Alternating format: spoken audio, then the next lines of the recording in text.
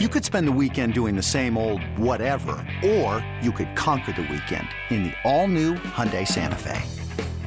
Visit HyundaiUSA.com for more details. Hyundai, there's joy in every journey.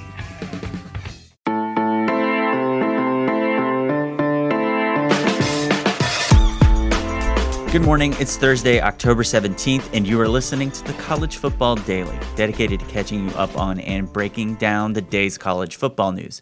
So, Trey, the success or failure of this podcast intro for today's episode of the College Football Daily hinges on whether I have correctly adjudged that you are a person who knows off the top of your head the answer to this question. So no pressure, but do you know what the current win-loss tally is in the Oklahoma-Texas rivalry? Texas should be up by like 35, I believe. Is it 88-52? You're way off. Really? Yeah. It's 62-48 with 5 times. It's really narrowing. So when I was a kid, we used to pour over these media guides, obviously living in Austin with parents who went to Texas. We'd, like back in the day, you would get the season previews. And I just remember that Texas win-loss over Oklahoma used to look way better. So, yeah, Oklahoma's had... Why did I guess 80? I don't know. That's a lot of games. This would have to be like a 200. But I wasn't far off. No. I said 30. I said a difference of 30, and it's, what is it, 20? It's 62 minus 48 is not 14. Good. Well, and now they play twice a year, so it'll be gone in 7 years. So you know, Oklahoma's currently has the upper hand going back to like 2010 here. Oh, yeah. If not longer than that. So is this advantage something that gives you solace in these times of Oklahoma 1,000% dominance? Yeah. 1,000%. And it's something I knew Texas had a lead. I didn't know it was shrinking quite like that. Although for most of my adult life, Texas has been losing to Oklahoma. But yes, it gives me solace. Is it something that when Oklahoma fans are really excited about their most recent win that you're kind of like, you know what, the look at the scoreboard? Well, you know, it's complicated because like my first inclination is to always think, wow, Texas does have quite a substantial head-to-head resume against Oklahoma. But then I think Oklahoma has more national titles. Oklahoma has more Heisman winners. Oklahoma has probably a better college football history, which is a tough thing to swallow, but it's probably true. So I sort of trade back and forth, but yes, at the end of the day, I look at whatever it is, 62-48, and we'll enjoy that as long as I can. So what do you think of the fact that Alabama and Tennessee and the NCAA all disagree on what the record is in that rivalry? And like, I don't know, if you were a fan, if that kind of uncertainty about what the record is was introduced to the Red River Shootout, like, I don't know, how would that affect you? That would probably be decently frustrating because you sort of lose your barometer for calling scoreboard. Right. I think it would affect me more, and I have no idea what that Alabama-Tennessee tally looks like. It would affect me more if I was a Tennessee fan and Alabama was fudging the numbers to make it look better. Because, I mean, I don't even know who has the all-time lead. Alabama does. Okay. So the NCAA has 55, 38, and 7. Wow. Bama gives themselves an extra win, but also an extra loss and a draw, or a tie, sorry, soccer mind. And Tennessee also gives Alabama the extra win, which I find fascinating, and otherwise does not dispute the NCAA's record of events. Oh, okay. So there's not like it's like not a huge discrepancy. It's not a huge discrepancy, but only because Alabama is currently on a 12-game winning streak. And if you subtract 12 from 55, then you're at 43 and 38, and then Tennessee's like pretty close to. Oh, so okay. So back in 2006, this was tight. This was tight. I wonder if it'll ever get tight enough to. I don't know. It's hard to see it. This is funny.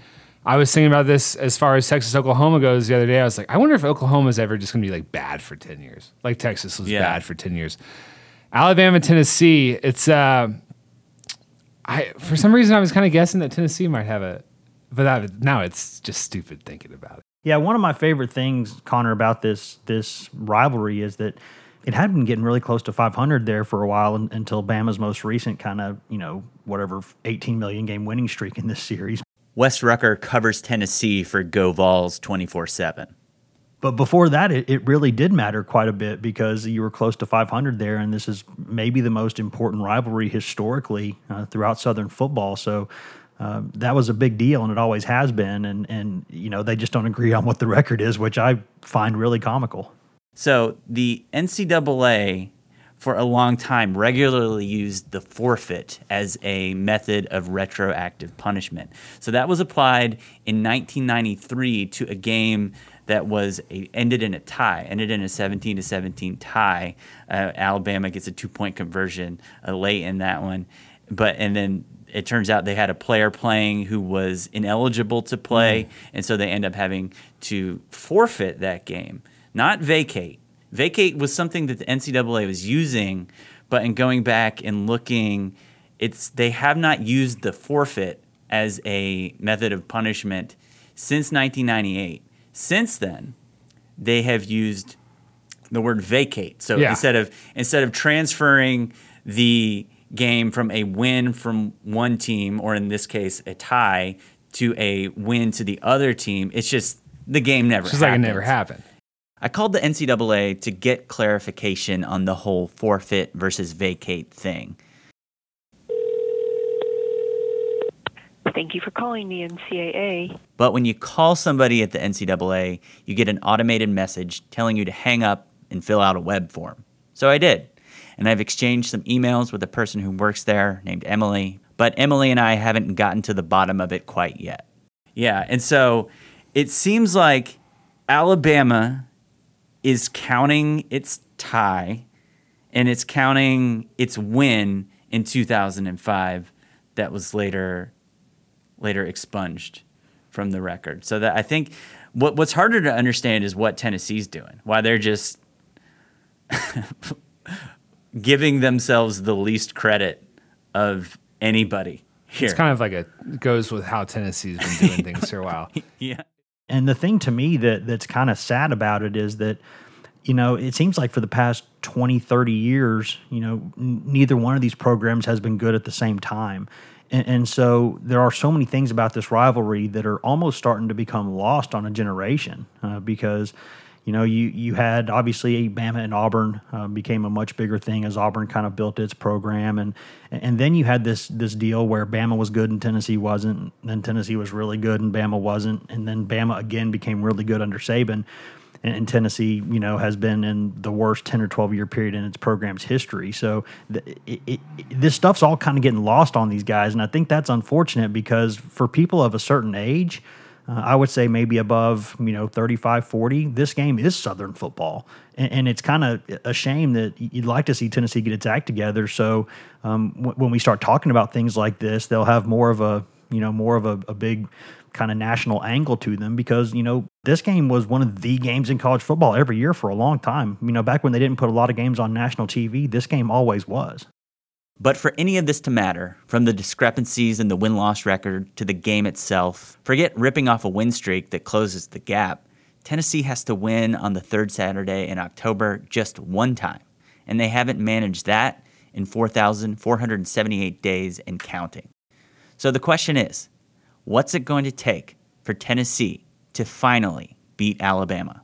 Connor, if everything goes right for Tennessee and everything goes perfectly, I still think you're talking about, at the bare minimum, a few years away probably from this being a game where Tennessee could win it and it wouldn't be considered a real shock. So if you're Tennessee, you kind of have to cycle this thing up. You have to get guys that have high upsides, and you have to kind of get them physically ready to help you down the road, and then you can kind of start building the thing again.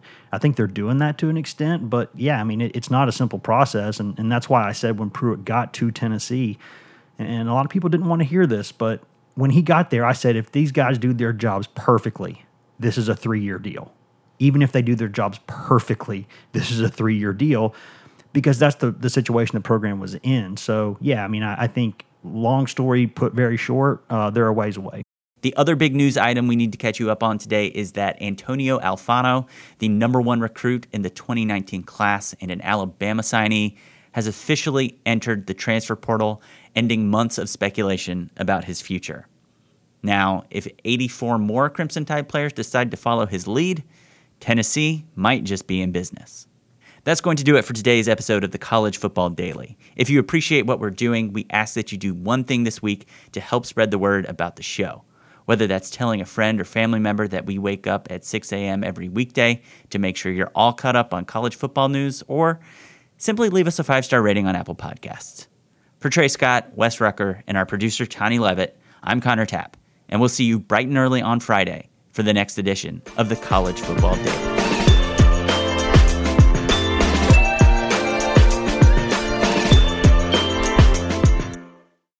CBS Sunday, after The Equalizer.